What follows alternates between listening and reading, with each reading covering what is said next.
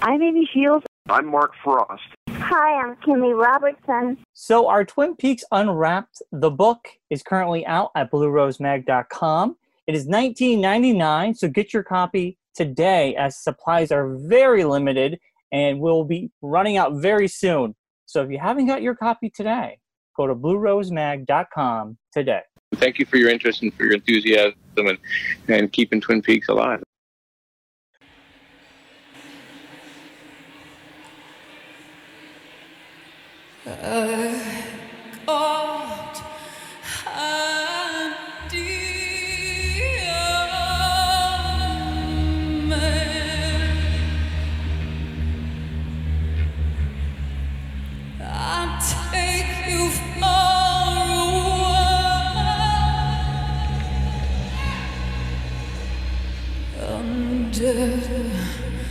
The sycamore trees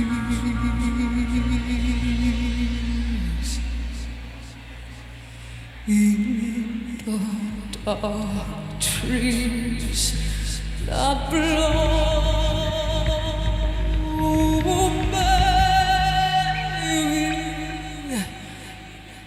in the dark trees that blow. And welcome to Twin Peaks Unwrapped. I'm your host, Ben Durant, and beside me is Brian Kazaska. Hi, Brian. Hey, Ben. How are you? Doing great. What are we up to today?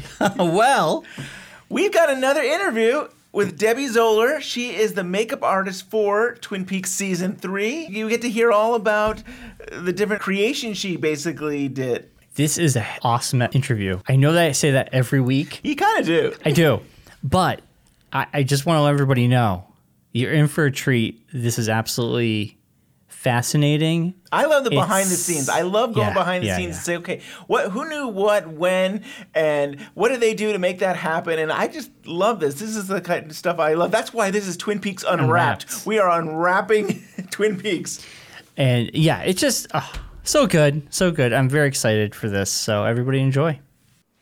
Andy, I really love the beige chair. And Lucy, I really love the red chair.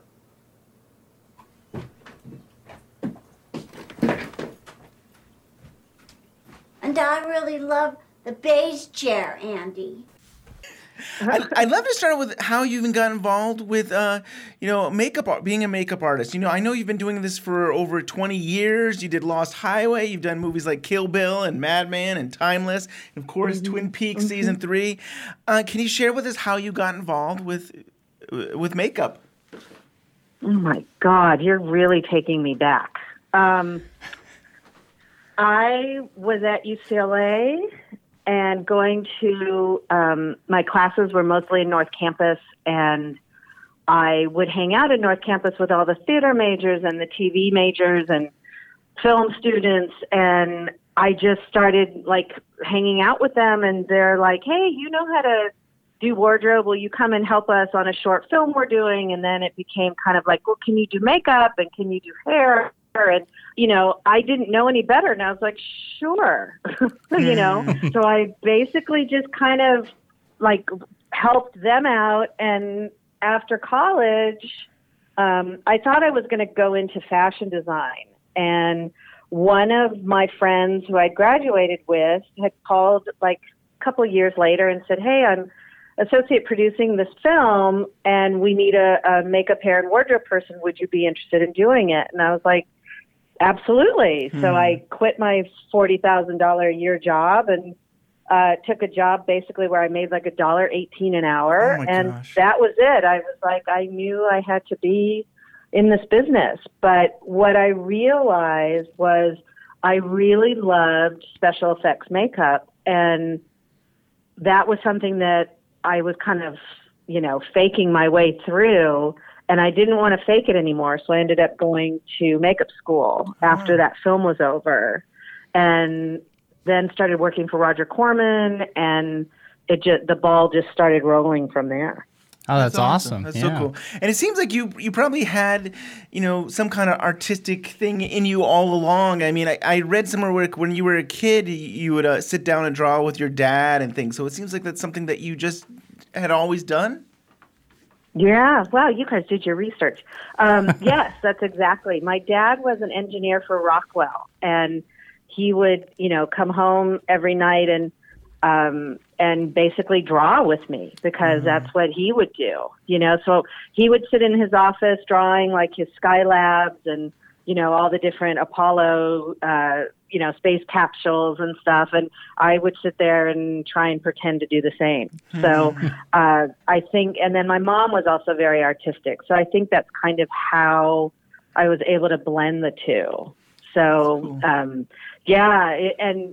and it's interesting because I was saying to someone in another interview that when I paint with David or when I draw with David and sit down with him, it takes me back to that moment with my dad. Oh, that's cool. That's so awesome. Yeah. So, yeah. And so you worked with David and Sabrina on Lost Highway. Is that kind of how you got involved with the new Twin Peaks? Knowing them? Well, I've worked for David off and on for the last, over 20 years. Yeah. So we've done a lot of commercials together. We did stuff for his website together, things at his house, stuff like that. But, he works so sporadically that he's really kind of ruined me, because I have to take other jobs, obviously, with other directors to pay the bills. But I always have in the back of my mind waiting to see when he's going to do another job. So it was funny because he was starting Mulholland Drive, and I was going to do that. And then a really good friend of his, who's a director named Wim Wenders, was doing his film at the same time. And so many of us from David's team went and helped Wim on his movie. So I didn't get to Mulholland Drive until towards the very end. Oh, wow. That's something. So can you share with us how you got the job? How did you get to be the makeup artist for Twin Peaks Season 3? Well, I kind of, knew that something was brewing about 5 years prior because I got these emails from Sabrina, from David, asking me some very specific questions. And I didn't know it was Twin Peaks. I didn't know what the project was. I just knew that there was something brewing. Yeah. And then I, just like everybody else, heard it and read it on, Twitter and Daily Variety and all of those things. And I immediately, I think I was at work and I jumped out of my chair and ran outside and called Sabrina immediately. And I'm like, is there something that you need to tell me? And she did the same thing. She started laughing. And then I started laughing. And she's like, yes. She says, but, give us a few minutes, because we're just sorting some things out. And then later, I think that's when it came out, like, it wasn't going to happen. And then there was this big Twitter revolt and everything. So I was the same as everyone else, as every fan out there. I just had to be patient. And I knew in my heart and soul that I would be there. There was no question. But I just had to be patient like everyone else. Yeah. Cool. Now, I might get the dates wrong, but I feel like was it March 2015 that you actually did get the job? Like, would it be maybe 6 months before production that you started? Oh, easily. Yeah. It was probably around, I want to say between January, February. Okay. Because I went up to David's house. I live around the corner from him, so it takes me 10 minutes to get there. That's cool. One day Sabrina called and said, you need to be here. And I'm like, what? And she's like, you need to be here now. Like everything was, when they call, you answer kind of thing. So I ran over to the house and, he was in his art studio and gave him a big hug. And, we just sit and talk and paint and, drink coffee and he smokes and, and we just sat there and I said, so we're going to do this. And he goes, yeah, we're going to do this. I'm like, okay. And he goes, are you ready? And I said, are you ready? Because, he was there. He had to be there every day. And he has more stamina than anybody I know. It was really great. And then, of course, I had to wait 5 months, but I was pretty much prepping during that whole time. So, I was allowed to read the script, but I had to be at his house to read it. Mm-hmm. And because they didn't have any production offices, so everything was based out of his house. So I would go and I would read a little bit and absorb that. And then I would go back and read a little bit more and absorb that. Because I was not allowed to have my own copy of the script. There was only, I think, 5 scripts total. Obviously, Scott, the first AD, had his, and the costume designer was allowed to have hers, but none of us were allowed to have our own copies. So I had to memorize everything. Wow. Yeah. I know they always say Kyle is the only one that read the whole script, but they're talking about actors. But as part of the crew, you actually did get to read the whole script before production. I mean, I guess you had to. Yeah. Yeah. That is something else. I must have read it 5 times backwards and forward. Wow. Because I had to have everything in my head so that I knew continuity, to the best of my ability, and knew what I needed to prepare for, which you can never prepare, but that's besides the point. And I can only think is like you had over 200 characters and trying to, I guess, figure out how they would look and what might we want to do. And I mean, there seems like a lot you'd have to juggle in your head with all that. Yeah. Wow. Yeah. And also, you don't want to ask too many questions because, David is the type of director that he wants you to come up with things on your own, but at the same time, he doesn't want you to go off the deep end. Timing was a very important factor.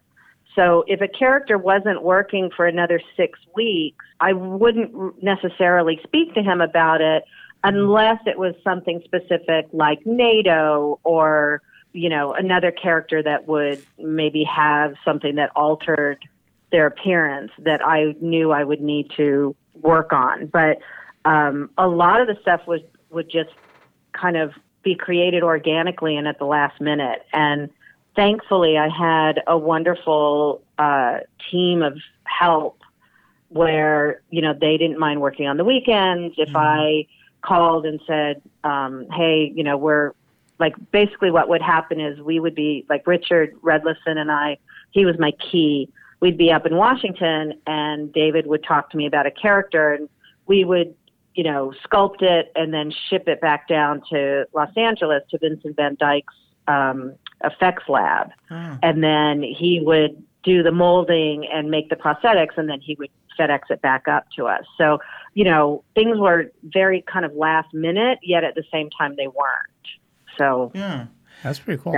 That makes sense. And you're talking about your team, like you're the head of the department, right? You're the one that kind of, did you hire these people or did you kind of decide the team that was bringing in? So I'm always thinking about this pre-production time. Like, you're reading the script, you're thinking about things, you're hiring people.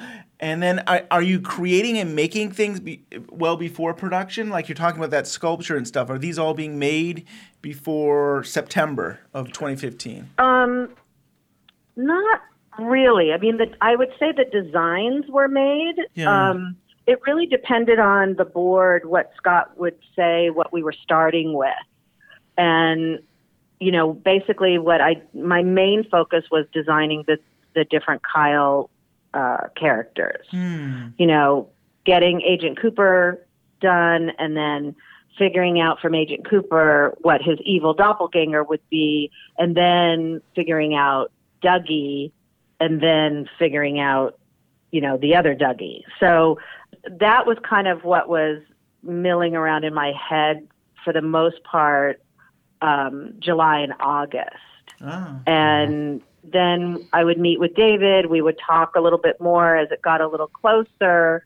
And then we did a camera test. And I had teeth made for Kyle. I had plumpers made for Kyle for the test. We had contact lenses, all things that we needed to test on him and also on digital And Peter Deming, who's the amazing, DP, he would try all different kinds of lenses as far as the camera was concerned. And then, it was a big collaboration of how it all came together. Yeah.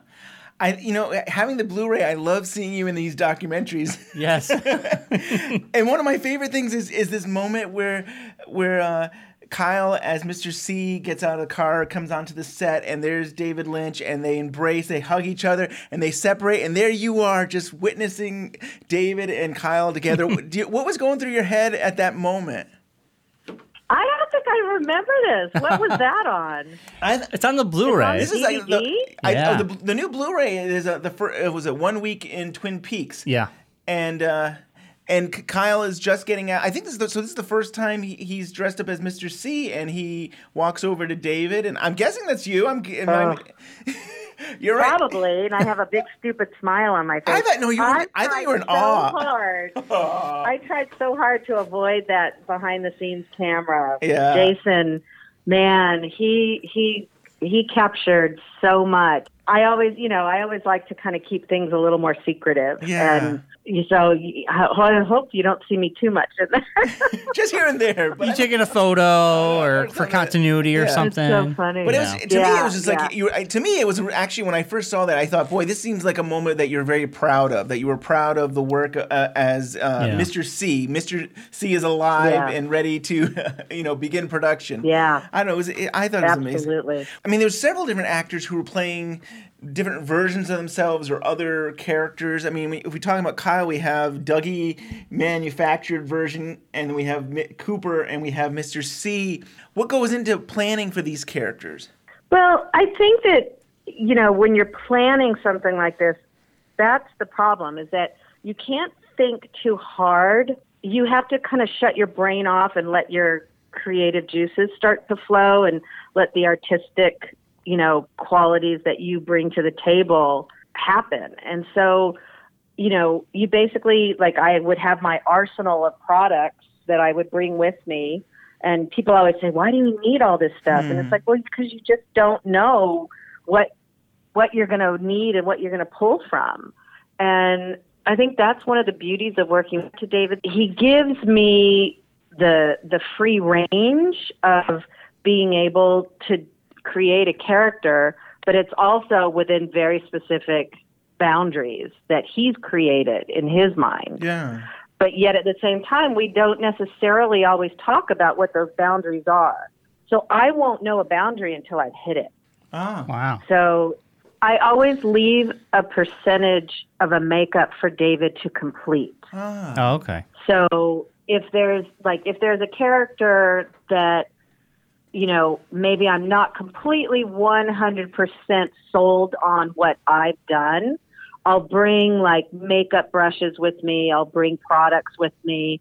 And, if it's the first time when I always look at David's reaction when they walk on set. So that tells me, if I'm within the parameters of what I'm supposed to be. And then sometimes I'll see a look on his face and his hand starts to shake, like it starts to get all active, like he's squeezing his hand as if there was an invisible ball in his hand. And that's when I know he wants to put his hands into it. And then I'll walk up to him and I'll hand him something. And I'll say, here's a paintbrush, here's some blood, here's some black tempera paint, here's honey or pudding or anything that I may have in my bag. And that's when I know he wants to play with it. And that's something. Yeah, Wow. I was wondering what that collaboration was like because you're the makeup artist, and yet David, from time to time, and we see this in the documentaries, that from time to time he's doing something. I think with Naidoo, that he was just doing adding a couple things to her face. So I think that's really fascinating. So you share this experience, and you let him do the final touches to it. I mean, that's so nice. Oh, absolutely. Absolutely. Yeah. Naidoo's prosthetic was a huge collaboration between me, David, Richard, my key, Naidoo, as well, because she brings it to life. But David got in there with us with the sculpture, helping us figure out where the hills and valleys were in that sculpture. And then he also wanted the cuts in the sculpture very specific. And it wasn't until we did a test on her that he said, I want you to add, like as if there was skin oozing out of those cuts. Wow. And, so that's how it comes together. And then he's like, I want stitches hand laid in there. I want it to have stitches. So of course, then I realized I had to hand lay the stitches on every piece. And we had 20 of those pieces. Wow. Oh. So, that was a huge collaboration with all of us, just trying to get that to look exactly how he envisioned it. And then there was a little bit of blood that David would like to add into those little cut pieces.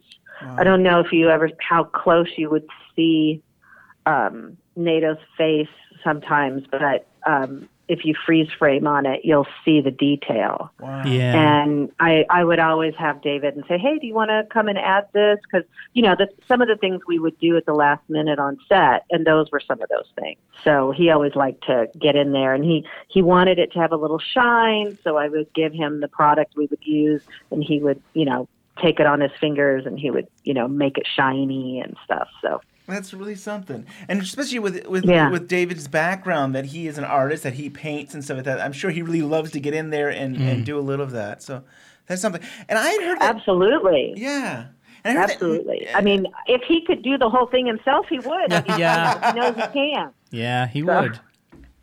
And Nato, I heard that the actors couldn't actually see out of that. That's right. I mean, she was actually blind for this piece. She was completely blind. I asked if we could have eye holes in it for her. Yeah. Because I knew she would be in it for, long periods of time. And he said, absolutely not. He said, she's a professional actress. She will handle it. I have no doubt. Absolutely not, Debbie. And I remember I'd go back to him again and go, David, are you sure? And he's like, nope, absolutely not. And I said, okay.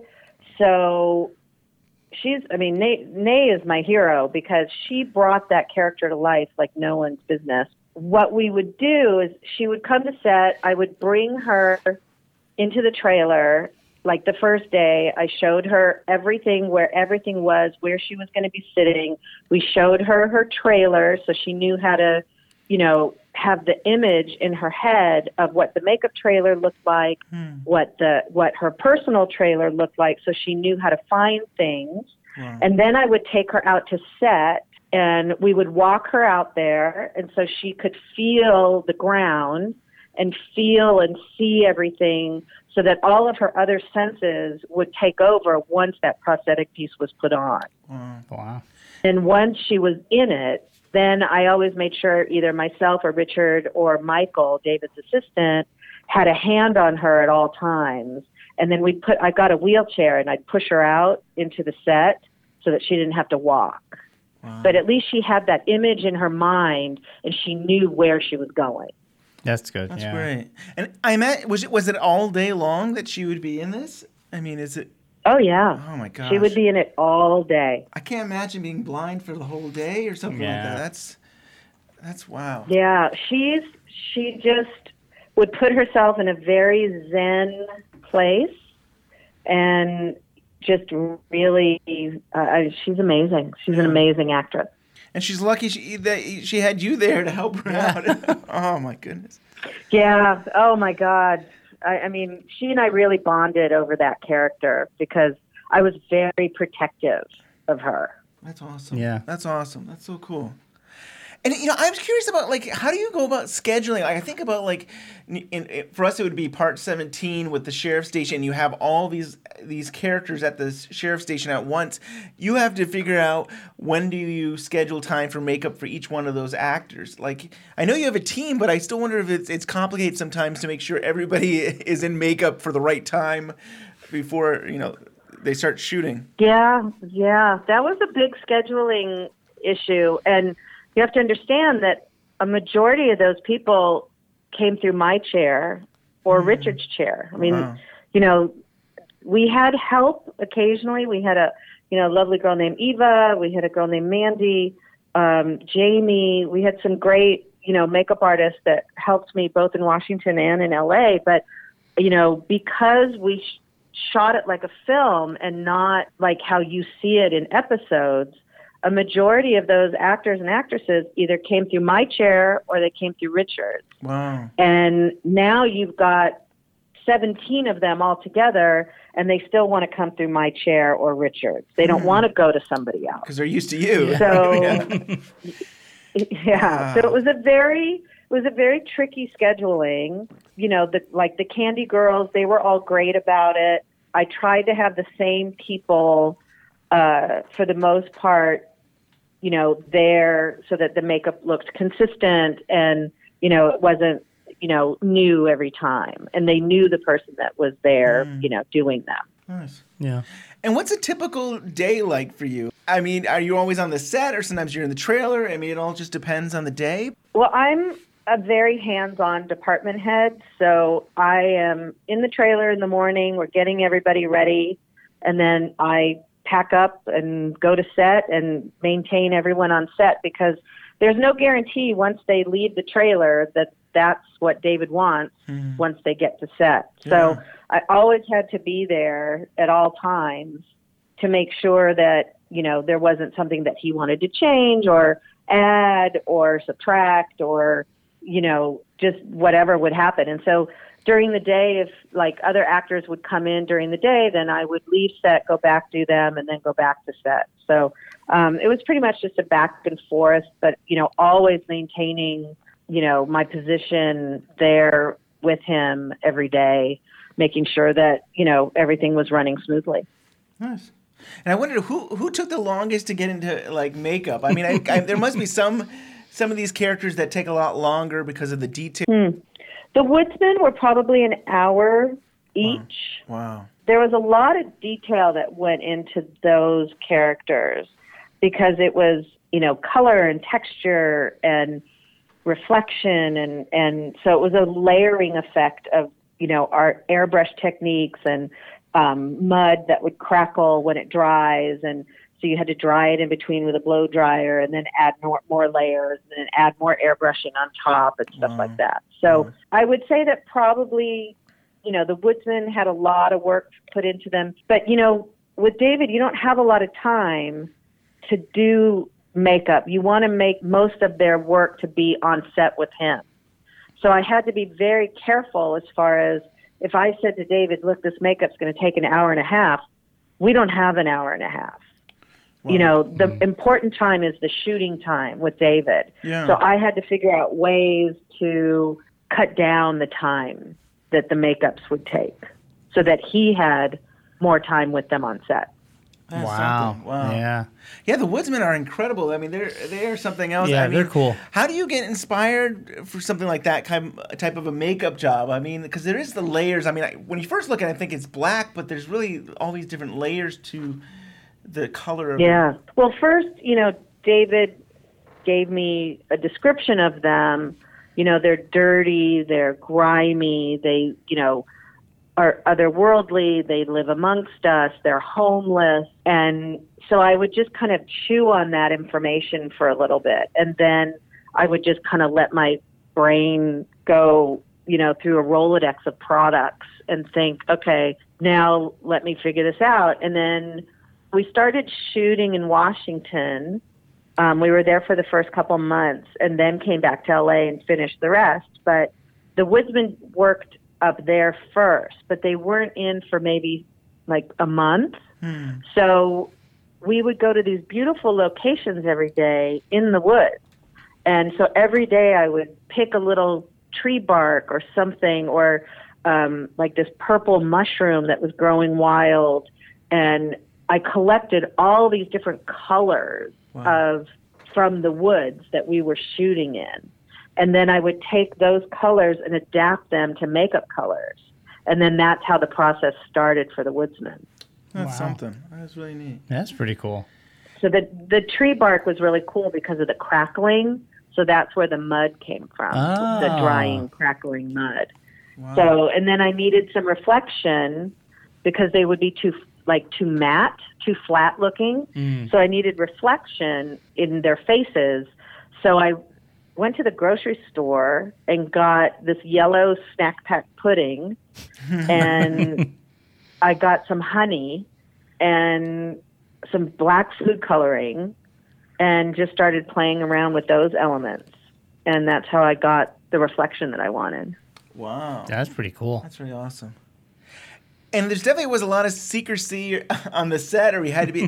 How did you handle that? Because I'm sure you wanted to take pictures, and you wanted to look at the script, and you wanted to have notes, and I mean, how did you handle all the secrecy that was involved with the production? Well, the secrecy was difficult in the beginning because if I needed to talk to somebody about something, I had to have them sign an NDA first, and then the NDA had to be sent to Sabrina and Chris, the producers, and just make sure that that was clear, and then I could speak to them. So it was interesting and challenging in the very beginning, and not having a script and having to memorize everything. And then finally I was allowed to take some notes that I had to keep really tight to the chest and couldn't let anybody else see them.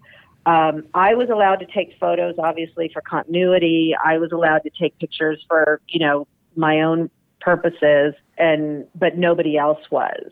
So that became a bit difficult because if I needed reference to something, I had to step outside and go look at my phone really quick. So because they didn't want phones on set or anything.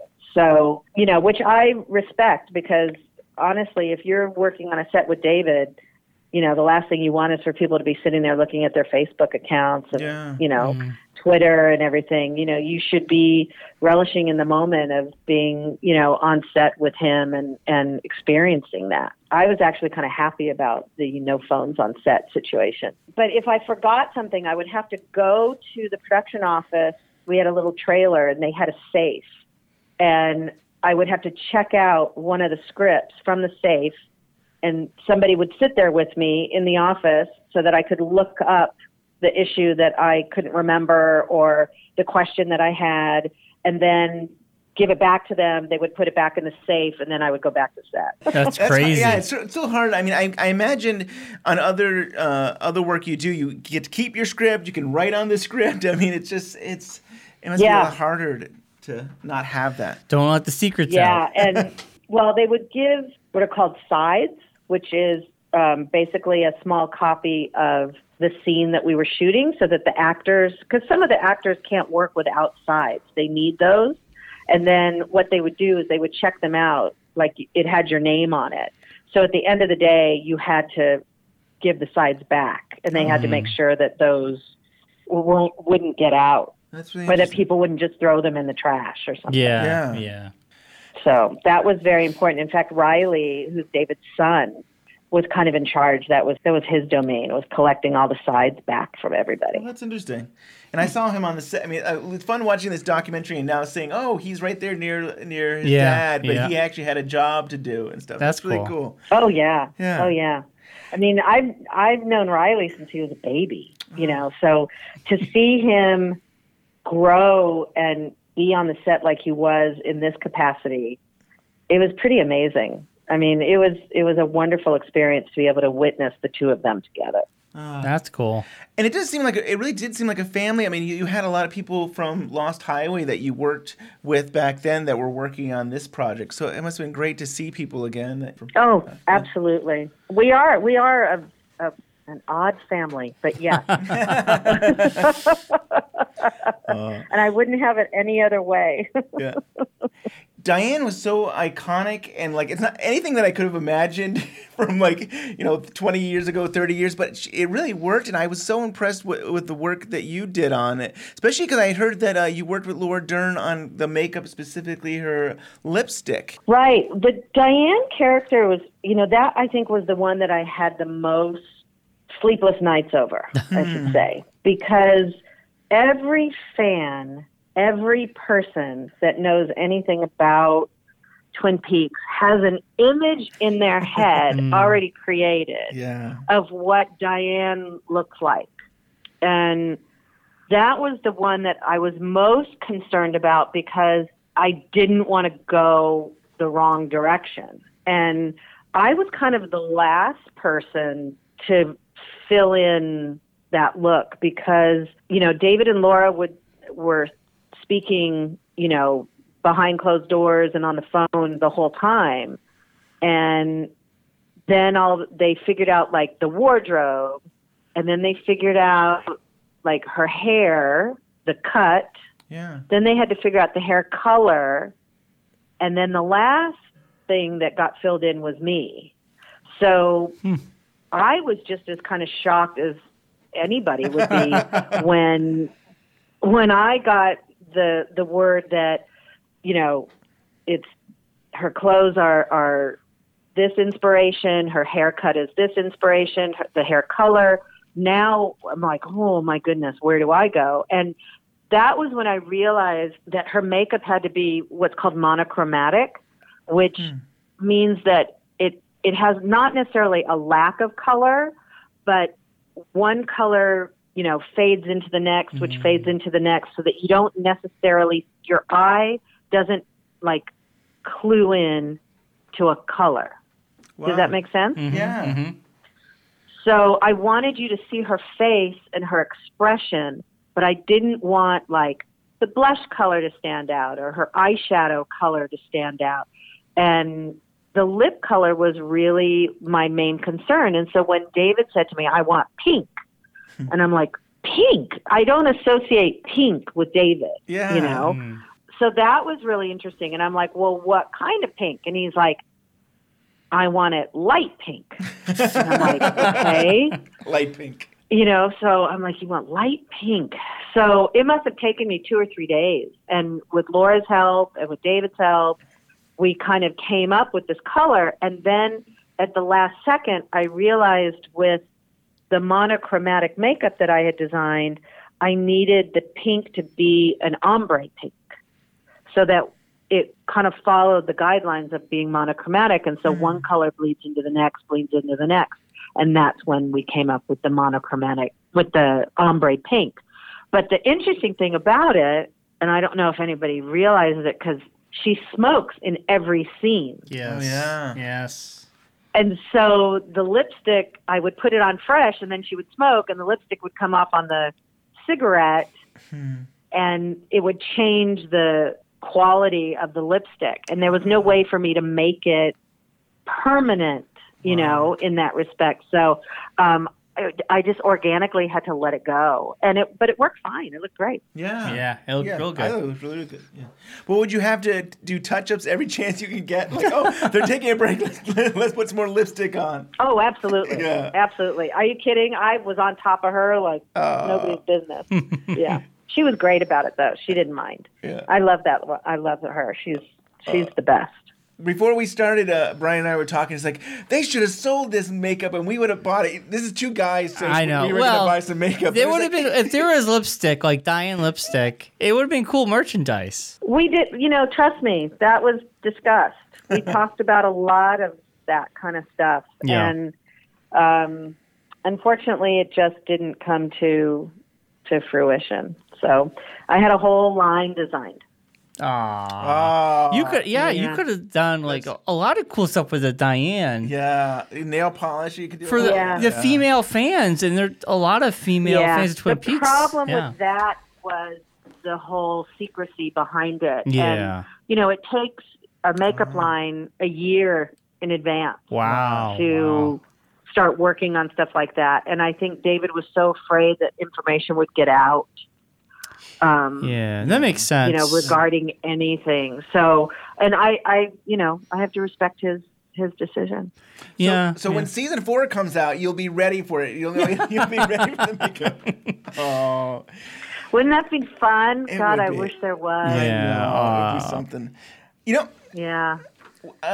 Watching the Blu-ray, I mean, it was so fun watching the Blu-ray because you get to see so much behind the scene. And there's this moment where David is in his trailer and Kyle comes in, and then Cheryl Lee comes in, and they're all like, "Oh, you look like you did, 20 years ago." And, And it's true, like seeing that scene when she was younger in the woods. I thought it was like a different actress. It's like, boy, she looks so good. And then I thought maybe it was digital. Tell us, how is it that you made her so young? Well, there's things that are like skin blurring and tightening products that, we use a lot. And that just kind of seemed the perfect time to use those products. Yeah. And, I used them a little bit on David Duchovny as well. And, it's just, that's the tricks that we use in order, to do that. And also, you have Peter, who's an amazing DP, a cinematographer that can also enhance things too. It wasn't done digitally. So that's how it all comes together. Well, it's very impressive. Cool. It's incredible work. Yeah, I've been blown away by that. Really, it's. I'm sure we were talking to Brian. I was like, wow, look at how did they make her so young? I mean, like. And in movies now they make people look young digitally all the time. That's It's become so common be a practical practice. thing, it's not digital. It was so impressive. I really couldn't believe it. Wow. Oh, thank you. So there's also Carrie Page. I mean. Can you share with us, how do you go about that? I don't know if she is Laura or she might be Laura, but like you have a whole nother character that she's playing and you have to come up with a look for her. Can you discuss how you and David talked about Carrie Page? Carrie Page was kind of the character that has had a really hard life. You don't know what's going on with her. You don't know her past. You don't know anything. You just know that when Agent Cooper walks through the door in Texas that there's a dead guy on her couch. And that pushes her to when he says, let's go. And she's like, absolutely, let me get my bag, So you don't really know a backstory on her. So I had to tell that story with makeup. Wow. You had to look at her and say, this girl's had a hard life. She's lost a lot of sleepless nights. But she's a fighter. She's a survivor. And so all of those traits get translated into makeup so that when you see her, you instantly say to yourself, I know who this character is, or I recognize the trait. Wow. So I had to make sure that she was, not affluent. Like I used makeup products that you buy at like Walgreens or Target or CVS, so that the everyday Texan waitress can afford to buy. So that's how I translated her makeup. Wow. Makes sense. And I think it turned out great. It did. Really good. Wow. I love that you actually, I never would have thought of like, well, I should then go to a specific type of a store to relate to this character. I think that's really fascinating. Wow. Well, when I design characters for David, I kind of have to put myself into it and say, where would this character shop? What kind of makeup would this character wear?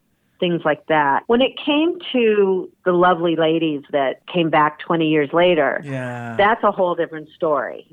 My focus on, Machen and Peggy was to make them look as beautiful and as unchanged as possible. And I mean, those women are just iconic to me when it comes to, Twin Peaks. And you did it. They look beautiful. They look incredible. They look amazing. Yeah. They look amazing. I mean, it's also they've taken such wonderful care of themselves that it wasn't that hard. But I really, my focus on those ladies was to just make them look like timeless. Yeah. Yeah. It worked. Yep. It did.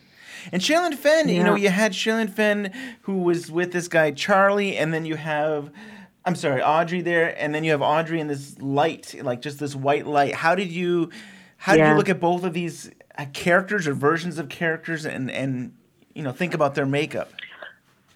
Well, Sherilyn's character, obviously, because, Audrey Horne is so iconic as well, I didn't want to change her too much. You had to immediately recognize her because her fans are insane. So that might be me. I would have been harassed if I had changed anything, on her. Yeah. So Sherilyn came to set very early on to talk to David, and I saw her briefly, and she had blonde hair. And I thought, Oh, no. my God, you know, Yeah. what's going to happen there? And then I realized, no, she was just confirming with David that she was going to, you know, go back to being a brunette. And so then, you know, obviously that's when, you know, everything else came into play. And so she and I would talk, and I'd worked with Sherilyn before. So it was really nice to reconnect with her again. And, you know, I sent her to go get her nails done and to get a facial and just to make her feel pampered and to feel welcome. Nice. And, you know, she was truly at the very end of our shoot of 9 months. Wow. So wanted to make sure that she still felt connected to us, even though she wasn't coming in till later. And that white light, she's just wearing less makeup? I mean, would that be? Yeah, it looked like that. Yeah. Or is that just the effect to give her? Yeah. Oh yeah, no, she's wearing a lot less. Yeah. Yeah. I mean, that's the kind of actress that she is, though. For the scene, she knew that it would play better if she was more revealed and more naked in that sense of the word for the character. So yeah, so we took her way down, and of course Peter with, you know, his lighting. It was I think it was such a beautiful dramatic effect, because you don't know from watching the scenes with her and Charlie what is going on. I mean, I didn't even know what was going on when we were shooting it, because I'm like, did I miss something? Did I not?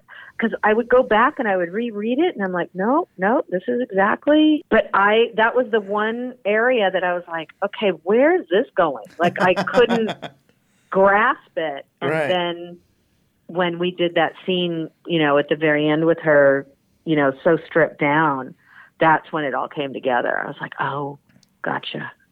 That was beautiful. And what does that mean to you then? What is that, her being in that white light, what does that signify for you?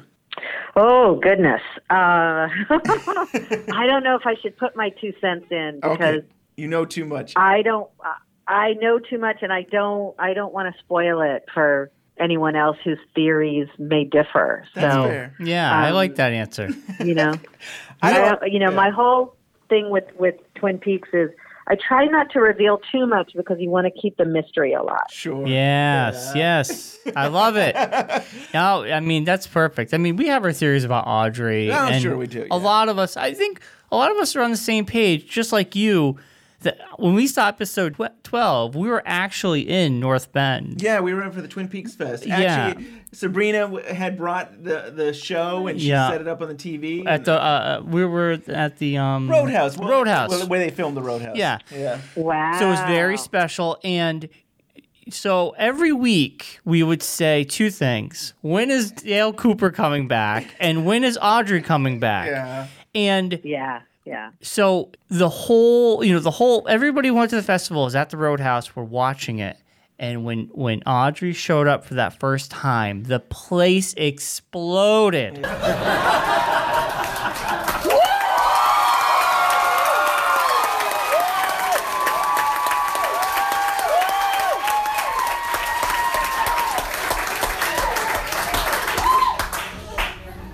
Okay, I'm tired of waiting for the phone to ring. I'm going to the Roadhouse. I know we couldn't stand that place, but we've checked everywhere else. Like, it was really cool and very special, but we were all perplexed. Yes. And by that scene, like, what is going on? Yeah. But we were so happy to see her. Yeah. You know? And Sabrina had talked to Exactly. had talked to David, and our theory was that that maybe Sabrina left the phone on for David to hear. I like to That's think- our theory. That's our theory. But she did call in, and he did like say that, I'll watch it with you. You'll watch it with us. So that was a nice. It was moment. very sweet. Talking about watching, you actually had your own party. You had your own. Was it for part 9 that you had people over your house? Yeah, well, what happened was, we'd always talked about having screening parties, and I was working on another job and couldn't get it together quick enough. But I remember calling Sabrina and going, okay, what episode should we, screen and have the party? And she said episode 8. And I was like, I'm like, that was like, I'm like, that's too soon. I can't do episode 8 because I was, involved in this crazy job. And I said, okay, I'll do episode 9. So, we sent out the invitations and I decorated the whole house and got food and, had everything together. But of course, the week prior, when I watched episode 8, my mouth was on the ground and I was like, oh my God, we should have screened episode 8. But, and I remember the following week and Sabrina's like, I told you so. And I'm like, God damn it. But that episode blew my mind. I was like, this is television history. And I was so, oh my God, I could not have been more proud of that episode. And, with the tall man, the giant, or whatever you call him, and with Senorita Dido, and it was just one of the most beautiful, visually stimulating episodes of television that I've ever seen. Yeah. So, it was interesting because I was like, oh, now what's 9 going to be like? So it was nice to have everybody here. Yeah. And I had my Agent Cooper cardboard cutout that we had, in the corner. So people would take pictures with it because unfortunately Kyle was in New York at the time, couldn't be here. So, and then we ended up having another screening of another episode at Kimmy's house. And so I brought Cardboard Kyle with me.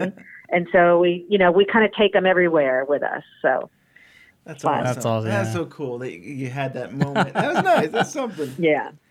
Boy, there's so many characters we could talk about, but I feel like, we should probably wrap it up soon. But, I guess the only other character was interesting is that the drunk in the jail cell. He was spitting out blood and stuff. Can you tell us about that involvement of that character? Well, that is one of David's assistants, his past assistants. So when he said, Debbie, I want this character in the jail, and he's going to be repeating everything, and he's I want him to have an oozing sore, and I'm like, oh, okay. You're a joke, Andy. You're no kind of cop. You're no kind of cop at all. No kind of cop at all. You're a very bad person, Chad. Give good policemen a bad name. Good policeman a bad name.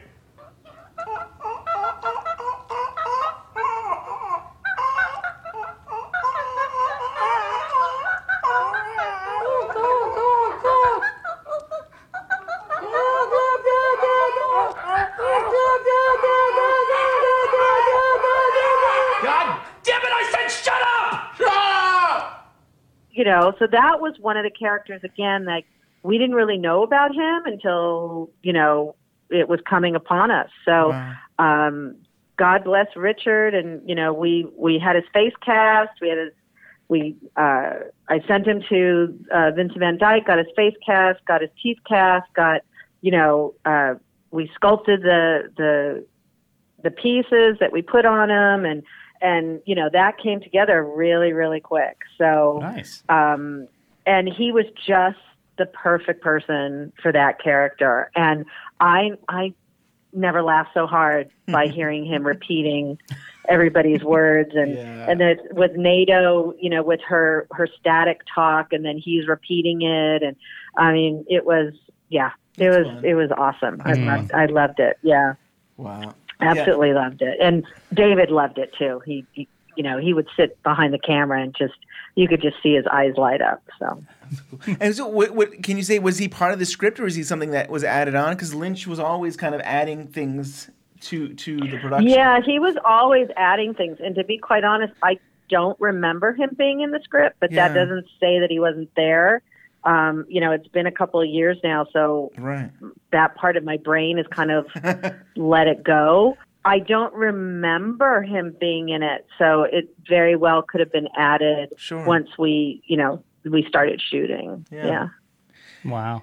And before we go, so was there? What was your favorite part of being part of the Twin Peaks? Doing the work. Like, did you have a favorite memory, or just being involved with it?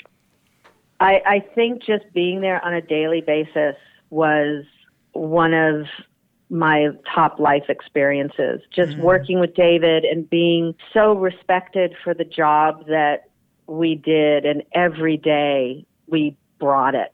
And every day to be with him and experiencing this whole phenomenon is quite something, because I was a fan of the series. I didn't work on it. I didn't know him at that time. So to just go back into that world was amazing. And it was really interesting because everyone there thought that I had been there. Everyone thought, oh, you were on the original. I'm like, no, this isn't, you know. So it was really interesting, and just also to honor that time period of television and, you know, what he created. And that series was just amazing. I mean, I've never seen anything like it, and I was able to be a part of it.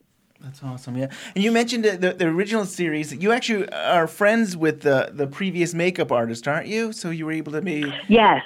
You could yes. Yeah, and I told her that, you know, I was picking up the baton where she left it, and that I was so grateful for the characters and the choices that she had made, and I was just picking up her work and bringing it to the next place. Yeah, so nice.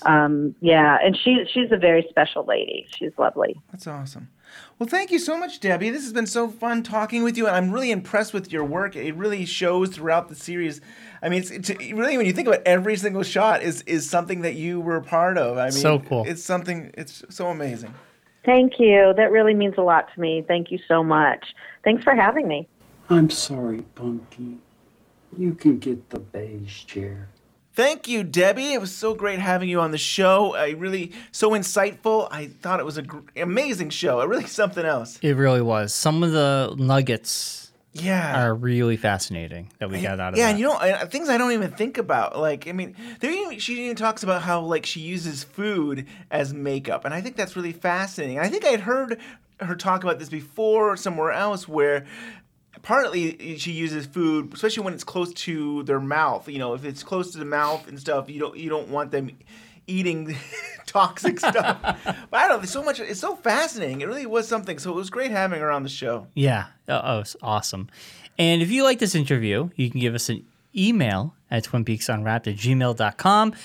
Let us know what you thought. If you have any thoughts, theories, or any ideas for future guests, maybe we can get them. And you can like us on Facebook. We're kicking butt on Facebook, but everyone's fleeing Facebook. So right now, you can go to Twitter. Go to Twitter, or Reddit. We're hanging out on Reddit too. But Twitter is a lot of fun. How's Twitter going, Ben? It's great. It's really something. I love all the different artwork and all the stuff that the community is always putting out. 25 years later site, every day they're putting out great material. Yeah. It's a great community. It is. And I think I found myself to be on Twitter a lot more recently. So I've been enjoying Twitter myself. Also, go on iTunes, leave us a 5-star review, subscribe to us. We're on YouTube. Subscribe to us on YouTube.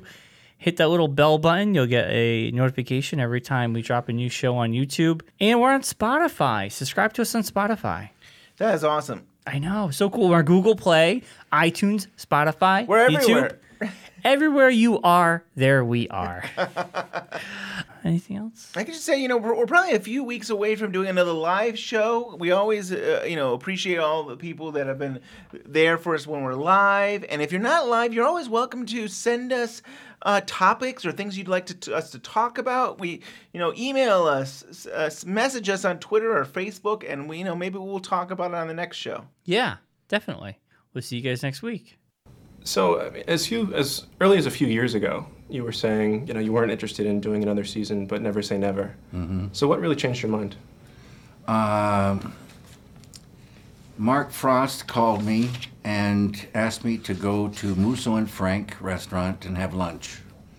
And we started talking, and it just happened to be about 25 years later. Which, as we know, has huge significance for the show. Right. So was that really the guiding principle with which you got reinterested in the material? That was part of it, yeah. And the love of the world and the characters. Which characters stuck with you most in the interim? Was it the same? All of them. They're like family. And the world with them in it was something that, I would think about